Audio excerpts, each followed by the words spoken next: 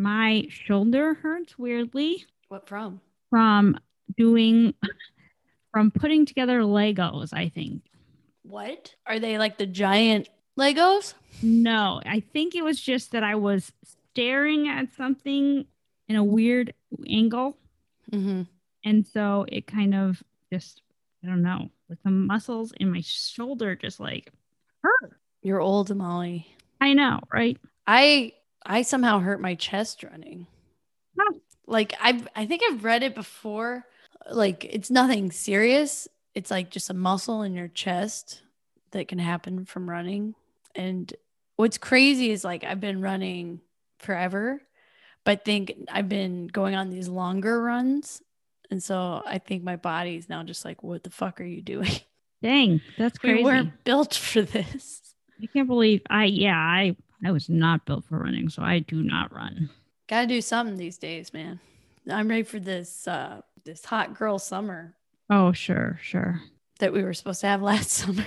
Yeah, I guess it's weird. It's just still weird to think about like actually doing things and going places. I'm not mentally in that area in that space yet.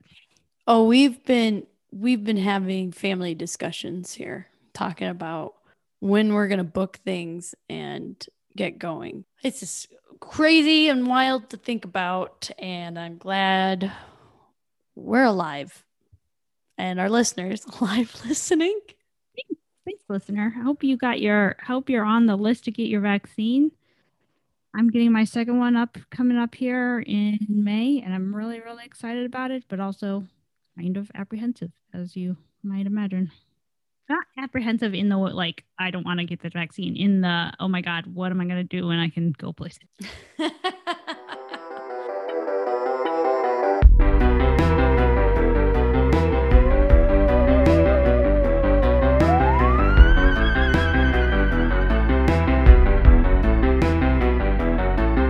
Welcome to Sex with Ghosts. I'm Bridget, here with my trusty side companion, Molly, and we are doing part 2 of Luther Blissett this week. Very excited. So if you haven't listened to part 1, please do. We cover the group coming together, their hoaxes, child sex trafficking, neo-Nazis in the woods, and today we will talk about where they're at now. Yeah. In 1999, they decided that would be the termination of Luther Blissett as we know it. I've read that there's speculation that they knew from the beginning that this was a 5-year sort of art project, but much like the same way that they speculate the origin of the name, I've also read that there wasn't necessarily a clear end date when they had initially started this group. Yeah. I could believe that. I would imagine it's kind of maybe in the back of some of the members' minds, but no one says it out loud kind of thing. Yeah, like when you're dating someone and you know you're not going to marry them. Yeah, that was always an interesting choice. Hey, that's what you're supposed to do in your 20s. Sure. Date around, get to know what you like, what you don't like. Date someone you don't like just to see how much you don't like it. Yes. I mean, I totally agree with that, but I do think that eventually you should probably cut the ties. Yeah, don't lead anyone on. Please have honest discussions with your partners. So that's what Luther Blissett must have done. And they decided, like everything that they've done, that they're going to go out in a spectacular fashion. And in this case, I feel like you probably will say this correctly because you've been to Japan, and I'm sure it's a hot topic there, but I'm going to try to say this word. Seppuku. Yeah, that's a good pronunciation, I think. Thank you. Which means suicide by cutting the belly. Sometimes it's referred to as a harakiri, and it is a Japanese ritual done. I don't know why I didn't write this. Is it samurais? I believe so. And I believe there may have been some seppuku in our candy heist episode as well, but I cannot recall. Oh, yeah. I feel like that sounds familiar for sure. Check that out. So on September 6th of 1999, they released a press announcement of the group's suicide, which I will read some of that here. Many subjectivities of the Luther Blissett Project Italian columns have decided to greet the new millennium by committing seppuku, a ritual suicide. Suicide is the practical demonstration that Blissett gives up mere survival as a territorial identitarian logic. Suicide is the ultimate and most extreme take to the bush of this folk hero. We are not advocating nihilism or relinquishment. Rather, we are choosing life. Seppuku is not the course of action. Luther Blissett is a name that anyone can keep adopting, also after the next New Year's Day. There are countries where the fight has just begun, and we surely hope it goes on. The seppuku is not the end of Luther Blissett. It is the beginning of a new phase, a new way of using his face and his name. For those who will commit it, Blissett's suicide will consist in giving up that signature and moving on to new conflicts. It is quite the contrary of what usually happens to suicides. They don't go anyplace, while their names are more oft mentioned than before their death. As Zhuangzi reminds us, the perfect man has no ego, the inspired man has no works, the wise man has no name. And as the matchless Cary Grant once put it, it is better to leave a minute earlier, leaving people wanting more, than rather a minute too late when people are getting bored. I gotta say, that's a pretty good goodbye. I think so, especially the part about actually, it's all good. The Cary Grant quote is obviously a brilliant way to end it. But I think at this time, what they're saying, if you got bored listening to me read that note, is they are saying you can use this. This is still a tool against capitalism and fighting fascism, but they are not the ones who are driving the ship anymore. Yeah. Would you say that's accurate? I think that's a good explanation. So the same time that they had done their seppuku, they also published a book. And this book led to a 2018 article by BuzzFeed implicating that Luther Blissett somehow connected to QAnon. And that is because their book is called Q, and Q in the book is about a 16th century spy working under the government who's reporting to the Roman Catholic Church under the pseudonym of Q. And so online users, I believe it was first 4chan, this kind of became a thread that this would make sense if this was just like a joke on the boomers. And it turned out, because of the similarities between the book having this high-ranking official going under the name Q, telling secrets, it's very much like the QAnon verse, right? You have this guy leaving supposed breadcrumbs on 8chan saying he's a high working government official and that he has these inner secrets to what's going on. And the BuzzFeed article is pretty terrible because they not only kind of implicate Luther Blissett in this article, but they also don't really clear up that they actually contacted Luther Blissett and did send them like a formal interview, which I believe you could find Luther Blissett's response to that interview, the Wu Ming website, which we will talk about here shortly. And they have the full answers of what they actually told BuzzFeed at that time. And whether if it was just like clickbait or whatever, I feel like in the BuzzFeed article, they didn't clear up this, and what's aggravating, I guess, about that is that in the Luther Blissett hoaxes, they always take credit. Sure, yeah.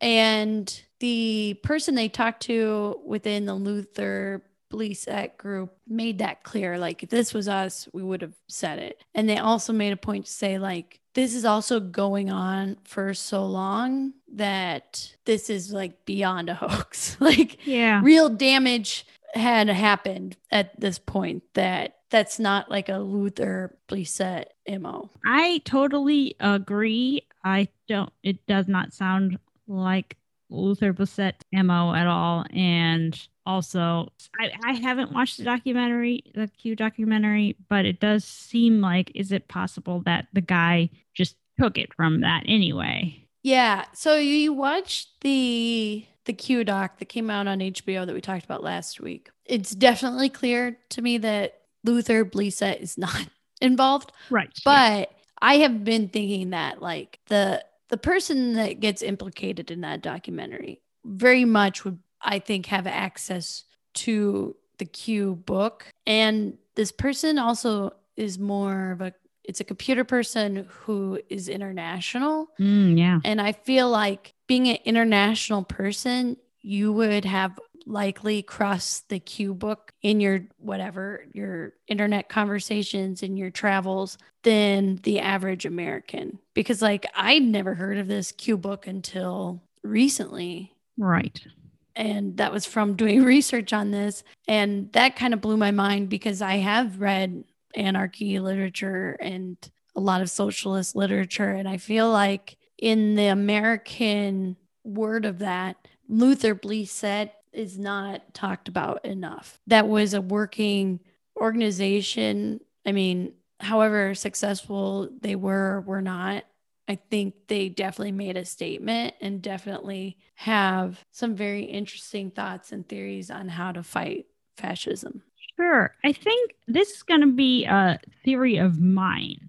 I feel like American, at least for the last 15 years, 10 years, I don't know, any sort of, I don't think Americans are, I'm just a terrible person. I'm trying to figure out how to say this like nicely. Just say it. We can handle it, us Americans. I don't think Americans have the nuance to understand Luther Blissett. That's what I think. Well, and this is, I don't know how relevant this is, but so this is kind of the thing that me and my partner talk a lot, is like, what was going on in the 90s? Like, especially, okay, so what recently brought up this conversation was Nancy Pelosi's response to George Floyd was so bad. And we were talking about, like, how long has she been a politician and been telling these speeches? And her speech was so tone deaf on this matter that then we're joking around, like, what happened in the 90s? Like, she's been around through the 90s, and this was what she came up with. And then we talked about it some more.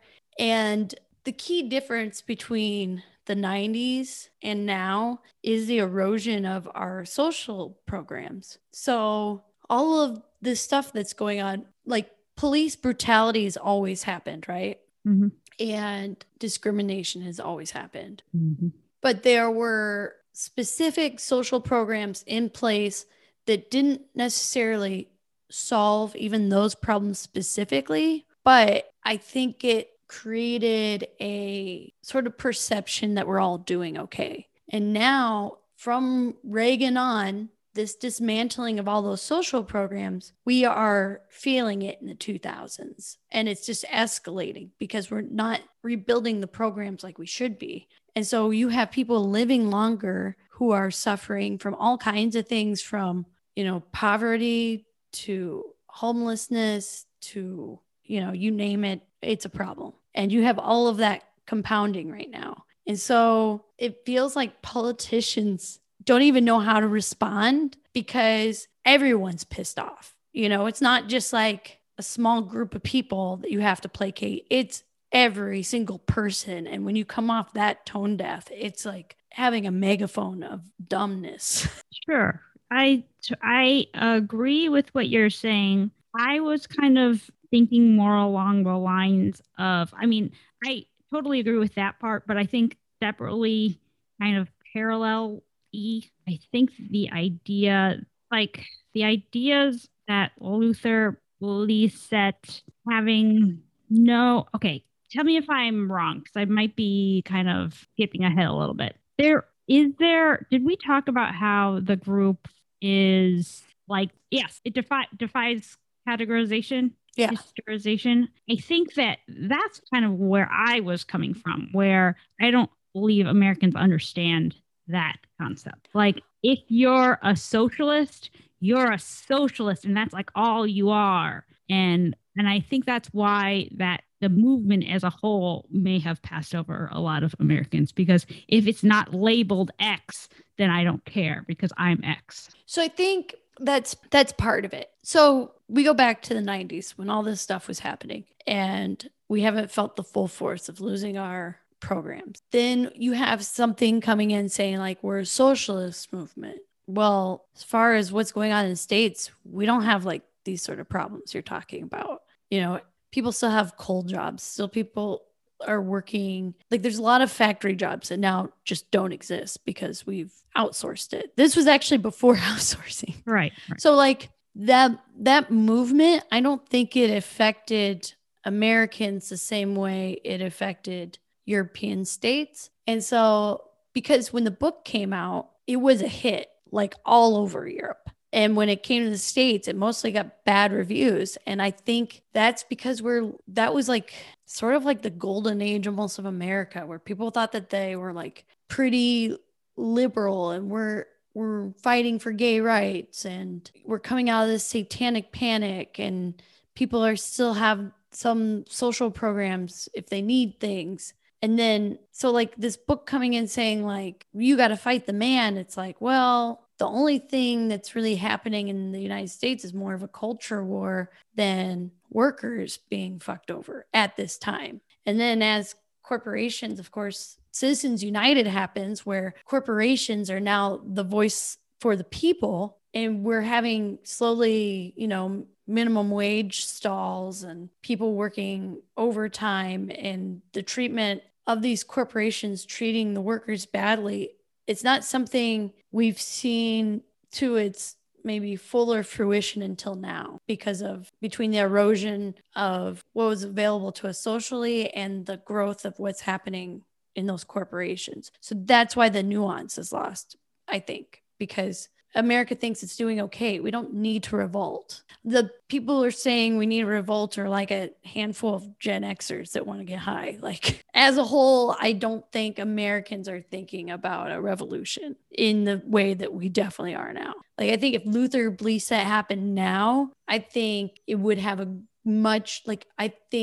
greater American following than when Blissett happened in the late 90s, if that makes sense. Yes. No, I totally understand what you're saying. And that, I mean, it seems, I don't love the idea that people are. Well, I think it's a couple of things, right? It's like we thought we were fine for a long time. And especially as a white person from the Midwest, all my life I was told if I just went to college, there would be a job for me. Sure. And that's not the case. That's definitely not the case. No, it's not. And I think when you're in these times like now, for instance, in the middle of a pandemic, we have so much filming of cop brutality. It's fucking bonkers. And I think it's the right combination of why are so many people without the things they need? And we have this visibility,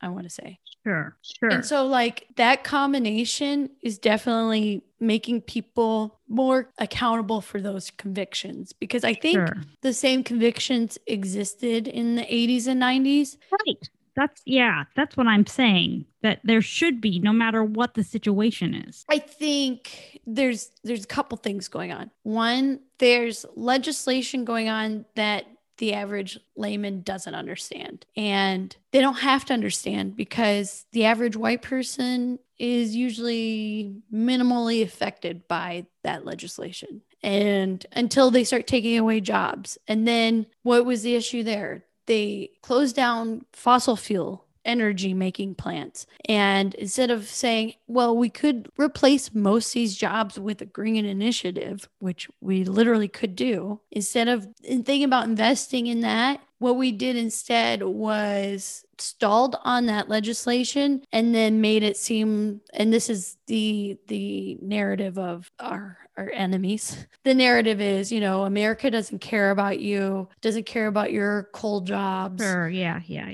This is what the liberals want. And it's like, no, liberals want us to pivot that focus into other ways that could literally advance our society. Right. And we won't do it because instead of focusing on how economically that would help everybody, we're going to make it into a culture war, and we're going to make it into about values, which then is a whole other level of, it keeps classes separated. And that's the problem, It's like we're really dealing with classism here and all this gatekeeping from the average person to be able to just afford basic stuff. And we sell them their debt back to them.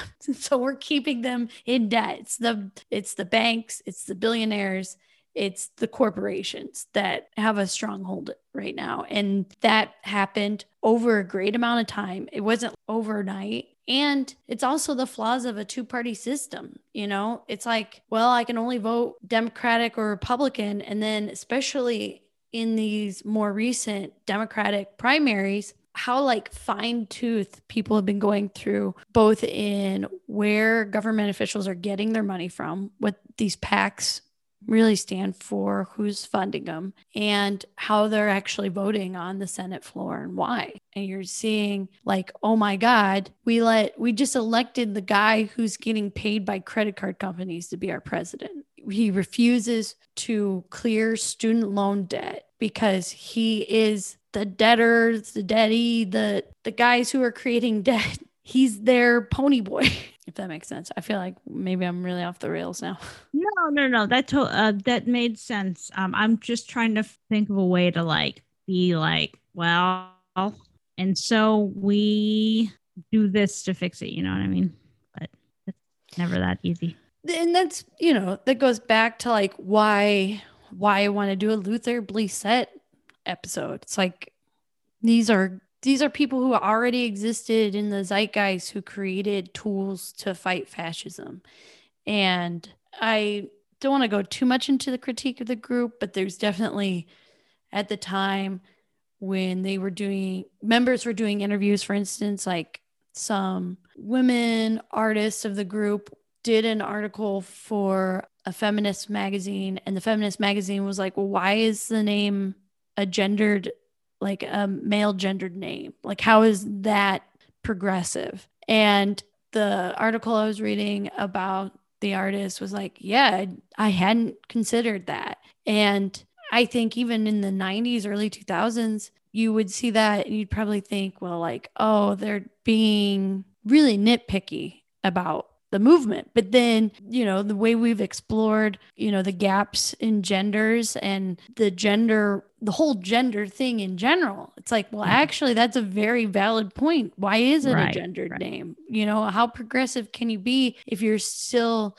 subscribing to binary normalcies or like that? You know what I mean? Yeah, I agree. I mean, I don't think you just made a point, but I am on the same wavelength. Yeah, I mean, I guess the point I'm trying to make is like, there's not a lot you can do for what's happening now in our American-centric universe. But what we can do is pay more attention, be aware of what's going on around us, take the extra step to support causes and donate money and put some time in. Vote, actually just fucking vote. Like, I think we as Americans have sat on the sidelines for too long, to the point where some things that probably were a small problem are now, like the great analogy you hear, our house is on fire. Yeah. Let's talk about how the Wu Ming Foundation talking about this? So, I mean, yeah, the Wu Ming Foundation, which we'll talk about here soon, is kind of the new Luther Blissett, so to speak. And they did tweet out, but like I said, they also did this interview with BuzzFeed, but they were also tweeting out like we're aware of these similarities. Wait, so it was Wu Ming that responded to this BuzzFeed thing? So Not that it matters, but I'm just right, curious. I'm kind of using them Oh, interchangeably. interchangeably. Okay. Just curious. Yeah. I think that them tweeting out the similarities, BuzzFeed kind of manipulated like, oh, is that them? I see. Admitting that it's them, but you can't really confuse those two things. Like just acknowledging that you're aware that something is similar to something you've done in the past or created Right. Yeah. does not yeah. make you the villain. No. And they were also confronted about this on the Q Doc, which was interesting because they completely blurred out the person's identity that they were talking to.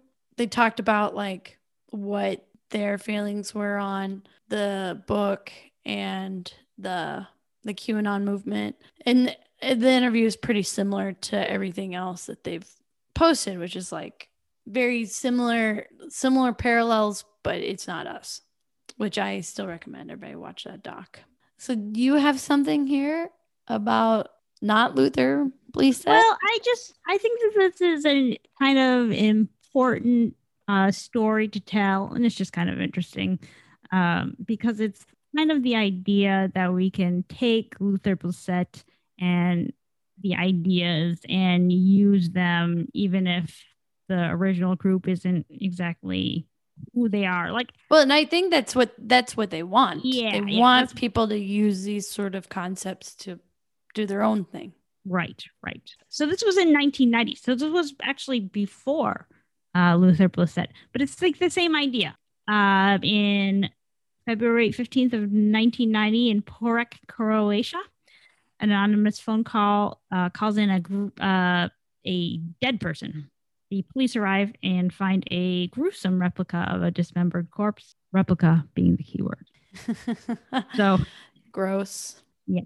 91 and 92, there are 3 similar simulated murders. So it is kind of interesting. You know, it's definitely art creating fake bodies, fake death, fake gruesomeness. And it's interesting that it's Croatia because they would be like coming out of the Cold War. Wasn't Croatia part of the USSR? I feel like Croatia is further south. I think because it's part of, wait, I could be wrong. I know they were a socialist republic. They were influenced by the Soviet Union. Okay, yeah. Okay, so that makes sense. Yeah. I don't know why I know. I think I knew someone who like spent time in Croatia because I don't know why. Sure, yeah. Well, they definitely had a lot more firsthand experience with maybe some ideas of socialism and fascism.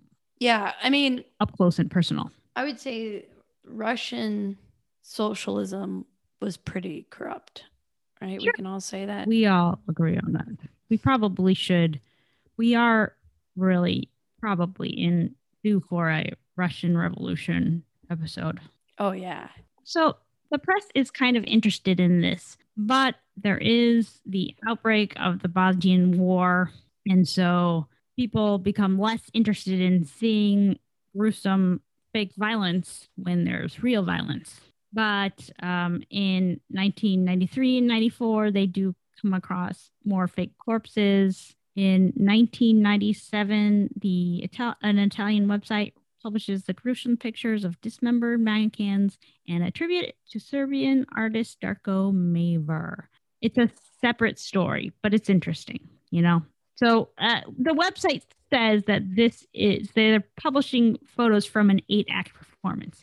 And so there were 3 simulated murders before the Bosnian War, 2 after, and then they continued until 1997. Yeah, I think there is a connection, like a literal connection, because the according to the Wikipedia, which is why I'm like, oh, I would definitely have to do a second source. But it seems like Luther Blissett and 01001101110101.org, which is kind of like a Luther Blissett adjacent, announced that Darko Maver himself is a work of art. So okay. I would say the connection, if Wikipedia is accurate here, it seems like it was an early prototype of Luther Blissett that then Luther Blissett manipulated. I can see that. That definitely makes sense. That makes a lot of sense. And so I got this from a copy of a like a journal. It's a journal, and the article was titled "Cultural Activism Practices, Dilemmas, and Possibilities." It's kind of talking about how this artwork can be cultural. Yeah, I think it is interesting because it had to be an early prototype or like some sort of overlap, and if not that, just because Luther Blissett and the previous binary art group have something to say about Darko Maver, because if anything we've seen by them is that they do play around with already pre-existing art concepts, like the Harry Kipper, for instance. So regardless if it was them or not, I think it definitely influenced what they were doing. So it's all connected. It's all connected. But a more important subset of the Luther Blissett community, as Bridget alluded to earlier, is the Wu Ming Collective, which is a community in Bologna, Italy. It is, in fact, the unofficial capital of the Italian left, if you didn't know. I didn't. There were right-wing bombings in the city in the 70s and 80s, so it is not completely surprising that the Italian left would then arise there. Yeah. Yeah, that makes sense. A breeding ground. Breeding ground, yes. When I was doing my research on Wu Ming, it was definitely more Italian focused. And so they talked a lot about how Italians are the original believers of fake news. They are a paranoid and suspicious culture, and they self-describe as behindology, or obsession with conspiracy. As someone raised Catholic, I feel like that makes a lot of sense. Like this was one of the main, parallels to now. The Italian economy was doing really bad in the 90s, and so people start being paranoid and suspicious is not surprising. Yeah, I mean, there's definitely going to be some reaction to that. Who's lying to us? Yes. And so it's in that background that they talk about the anthropological counter-revolution. And so the Wu Ming talks about how there is much more racism, xenophobia, fallentismo, whateverism. And that is the attitude of the people in the pubs, where they're getting drunk and saying there's no difference between the left and the right. The bastards are all the same. And so this is how the Wu Ming and their collective and literature was born, which again, very similar. It's also, I find it also interesting because I have a friend she's like first generation American, I think. She still has all this family in Italy, and she talks about like how all of her cousins are super into, and this is especially before the QAnon doc came out, but super into QAnon and into a lot of this weird right-wing stuff. So that, I feel like this also kind of tracks with what she's told me about her family. Yeah. It's kind of crazy. But unlike Luther Blissett, Wu Ming is a defined group of writers. There are actual people behind it, and it is 5 people, and it is Wu Ming 1 through 5, but I will talk about the individuals in a second. But the most important thing that the Wu Ming brought about is a genre. I don't think genre is the right word. What's the word when it's like a movement perhaps? Movement's a good word.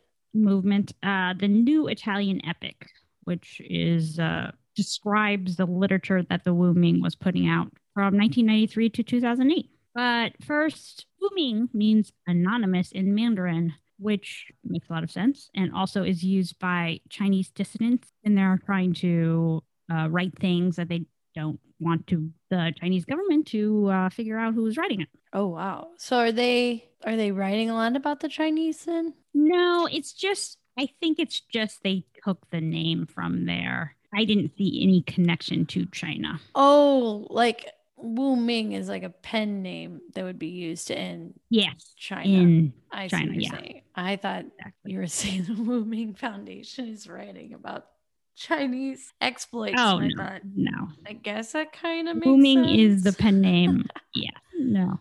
I also read that with a different pronunciation, Wu Ming means 5 names. That could be false, but I just thought that was kind of interesting.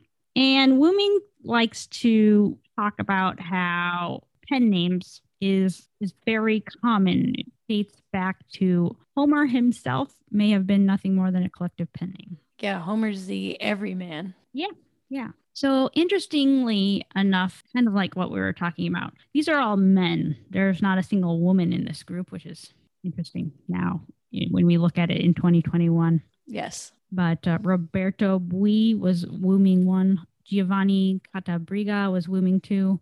Luca Di Maio was Wu Ming 3, who did leave the group in 2008. Federico Guglielmi was Wu Ming 4. This is not the same Federico. That is an Italian music journalist. And then there was Riccardo Pedrini, who was Wu Ming 5, who left the group in 2015. Wu Ming actually wrote quite a lot of books and even a screenplay. If you ever want to check out the 2004 movie Lavorare con Letezza, which translates to working slowly, which was a socialist catchphrase from the 70s. Oh, interesting. Yeah, because the idea was that the government was not ensuring workers protection and safety. So in order to be safe yourself, you better work slowly. Oh, that's interesting because I feel like now that's rhetoric for why people don't want unions. Is because then their coworkers will slack off. Right. So, yes. I've seen it's funny that how too. they've used that. Right. Ugh. No, you should be working fast in unsafe conditions instead of working slow in safe, protected conditions. Priorities. It's a bad time. And so a lot of the articles and things about Wu Ming talk a lot about why would these 5 men write books under a pseudonym, especially the same pseudonym. Here's a quote from Wu Ming 1. So this is kind of explaining why Wu Ming is Wu Ming. I'm not particularly interested in the debate on the death of the author. I don't bear any grudge against authors in and of themselves. We're authors ourselves. However, we believe the author is overrated. There's too much bad rhetoric around the author. Some of these people are too full of themselves, and there's a whole system thriving on them being full of themselves, and the public contemplating in awe their selfish attitude. I think that's very true. Yeah, very true. Especially as we've talked before about Harry Potter, how that's been very wild to follow. Yes, it is. It is almost like we should have paid attention to Wu Ming before it happened. And don't put people on pedestals. Yeah, I think we're all learning that now. Oh boy. Yeah. Fun story. The collective denies rumors that they once beat up a press photographer. That's weird. It's like, did they start that rumor so that people think they're like bigger than they are? I don't know. Like, oh no, we're like this modest group and we definitely didn't beat up any photographers. No, their denial goes like this. Well, it never happened, but it's true that like Ada Abu Tai in Lawrence of Arabia or King Kong in the famous gala opening scene, we're no camera mongers. We don't go on TV either. We're shy. Supposedly, they don't want the spotlight. I don't know if this is actually the latest creation, but one of the later creations was a book called Manitwana, which was published in 2007, which I think that Bridget and I should read because it sounds very interesting. And it was translated into English because it talks about a group of Iroquois that allied themselves with the British during independence in America. So it is a reflection on recent history, the recent history in 2007, including the Bush administration and our American hypernationalism and the widening gap between Europe and America, which I think is still happening. Oh yeah. Yeah. I mean, that's what's I don't know. If I'm just I've most people would describe themselves now as a centrist. I just think you could go to hell. So yeah, that gap is widening. Yeah.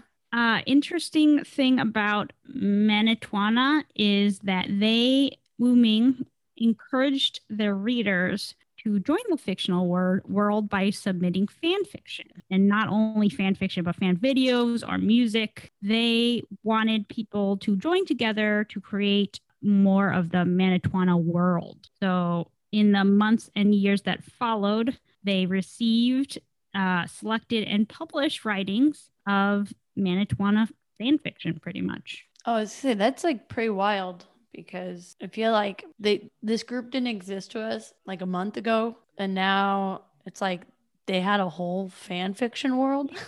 It's pretty crazy. And this is I get most of my information from a interview, and the interviewer is kind of shocked by this, and I maybe because it's like around 2007, but they're like, how can you publish fan fiction? It has such a bad reputation and all of that. But Wu Ming does not care. And the interviewer says, but aren't you afraid of creating hierarchy of fan work? Only certain fans are published versus the unapproved ones. But in matter of fact, they have published almost all of what they received, and there's only two cases where stuff was rejected in the case that it was badly written. And so they wrote back and asked them to do some work improving the quality of their output. And these articles were later fixed. So they really are there is no ego here at all. That's funny. That is so 2007 to discount fan fiction. Exactly. It is. And to ask them that question, that was like that journalist gotcha moment. I know. I thought it was very funny. One of the Harry Potter podcasts that I listen to has a fan fiction writer on there, and they were talking about recently how previously they were working with publishers, getting books published, and the main the prevailing thought was that you deleted all of your fan fiction off the internet before you went to a publisher. And nowadays you keep it up, and publishers think that, oh, there's all these people reading your shit on the internet. Oh, maybe we'll publish you. It's a different world now for that. Yeah. Original work versus like already creating in another person's universe. But in case you worried that these people strayed too far from Luther Blissett, they do say that in the only circumstance where we would use ethics as a consideration would be if our creations were hijacked to repackage and spread fascist and racist ideologies. In that case, our reaction would be violent. And don't they publish like pamphlets and guides? They're not just publishing books, right? Aren't they doing like all-encompassing materials and all with like some sort of with the same sort of themes of that of Luther Blissett? Yeah, definitely. And there are just a few translations to English, but of course it's all free. It's all under the Creative Commons license. So if you want to go to their website, maybe we can link it in the show notes. You can get all the books. Like if we wanted to go read Q if you want, they also have that on. Yeah, I was thinking about doing that for sure. But I'm kind of more interested in the Manitwana because I just find that idea that people would be the people who were on the British Empire side, but not for reasons of like I love the British people. So was that a fictional story though, or is that based on something that really happened? Yes, I believe it's based on something that really happened. It was taken from history, but then, historical fiction. Because I think there's multiple cases of that. Yeah, I believe I've also heard that as That's well. something we definitely should go down. Yeah, I think it's really, really interesting for sure. But that's all I have on Wu-Ming. But I thought it was important that we talked about it just because it's definitely what's in the public eye nowadays. That Luther Blissett has kind of faded a little bit. After going over the hoaxes, talking about their new identity, what are your feelings about this group? I mean, I think they're great, but I think that I am just like the way that my personality just meshes more with Wu-Ming because it's more about writing and I don't know, Yeah, I'm less likely to hop on a bus and claim I'm Luther Blissett. That was the thing I was coming to when I was reading about Wu-Ming is by the nature of being material that you read online and being very niche, it's going to limit who that attracts versus like Luther Blissett, which was definitely way more impactful. And I definitely think we need more movements. Sure, I agree. But I do think it is I kind of skipped over this, but the New Italian Epic is pretty important. It is studied in academic circles. There was an entire convention on it previously. So it is and I think that's probably my elitism showing or something like, wow, it matters that universities are talking about it. No, it doesn't. But like, I just think it's interesting. I think you do favor academia a lot, but I think that's just goes back to your values of education. Yes, I do think it's really important. I think that's why. I mean, that's why I think I have the values that I have because I read books, and get ideas from them. Yeah, I definitely think we need to make education more attainable for more people because which now they're saying they might give free college to families who make under 125,000 a year. They should absolutely do that. 100%. Did you know that you used to have to pay to go to high school and that's why people dropped out of high school? I had no idea. Wow. That's crazy. And I don't believe that everyone needs to go to college. I'm not like that. I think that people should be able to survive on whatever employment they have. Yeah, agreed. And I think if you do decide to become extra certified or extra knowledgeable, I don't know why we would charge people that when you look at the disparity between the rich and even middle America. Yeah, it is.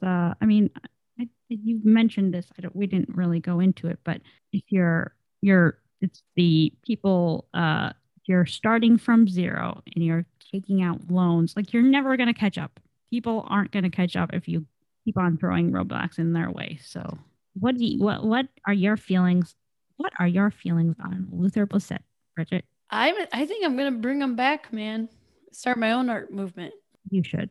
I agree with you. That's like the sort of thing that I wish happened in my 20s. Right. Yeah. Kind of like even now, like going to demonstrations now in my 30s. It's like I would have loved this sort of shit in my 20s, but like in your 30s, I mean, I'm trying to like think about how to complain while being so privileged. But like there's a lot more safety involved, I guess, is what I'm saying. Like in my 20s, I'd be like, arrest me. I don't give a fuck. Yeah. Yeah. In my 30s, it's like, okay, are people safe? Do people need water? Like I'm more on the nerd crew than I would have been in my 20s. Yeah. But I think that's good because I think that all movements need people who are considering those things as opposed to people who are just running headfirst into trouble, Yeah. even if it might not be quite as fun. When the gang gets back together, please call me Luther. Here waiting for you. I hope you enjoyed this episode on Luther Blissett and you learned something, listener, because I definitely did. Oh, yeah. Yeah, I learned a lot and definitely surprised we'd never heard about this sooner. Yeah. Yeah. Do you want to plug your tax services? Sure. Well, you can find me on the internet at MollyMM9, but you can also check out my website at m3virtualaccounting.com in case you were curious. You can also find me on Facebook if you really wanted to. I'm also there with a little bit of a business page on there. I'm happy to answer any questions. If you want to set up a meeting with me, I am available to answer accounting and tax questions. But how about you, Bridget? Where can people find you? You can find me on Instagram and Twitter at Bridget_Suckit and get some of my socialist rants and sometimes jokes. And you can follow the podcast at sexwithghost_ on you find those on Instagram and Twitter. And then you can also email us any thoughts, concerns, feelings, stories you want us to share, just want to share with us. sexwithghostpodcast@gmail.com. And we do have a form out if you would like to fill it out, give us some feedback on our episodes. And thank you to those who have already filled out that form. It is definitely very helpful for us. Thank you. One of you will get a treat. And you can support us on Patreon. Patreon.com/sexwithghosts. And we have a hangout tonight. Yeah, I was going to say that too, but then I was like, no. Heck yeah. We have a Patreon hangout where we play drinking games and shoot the shit with you, the listeners. We've also turned it into a little bit of a mini-sode, so we'll talk about some weird thing as well. So you can learn a little bit more while you're at it. Heck yeah. All right. Yeah, thank you. Bye.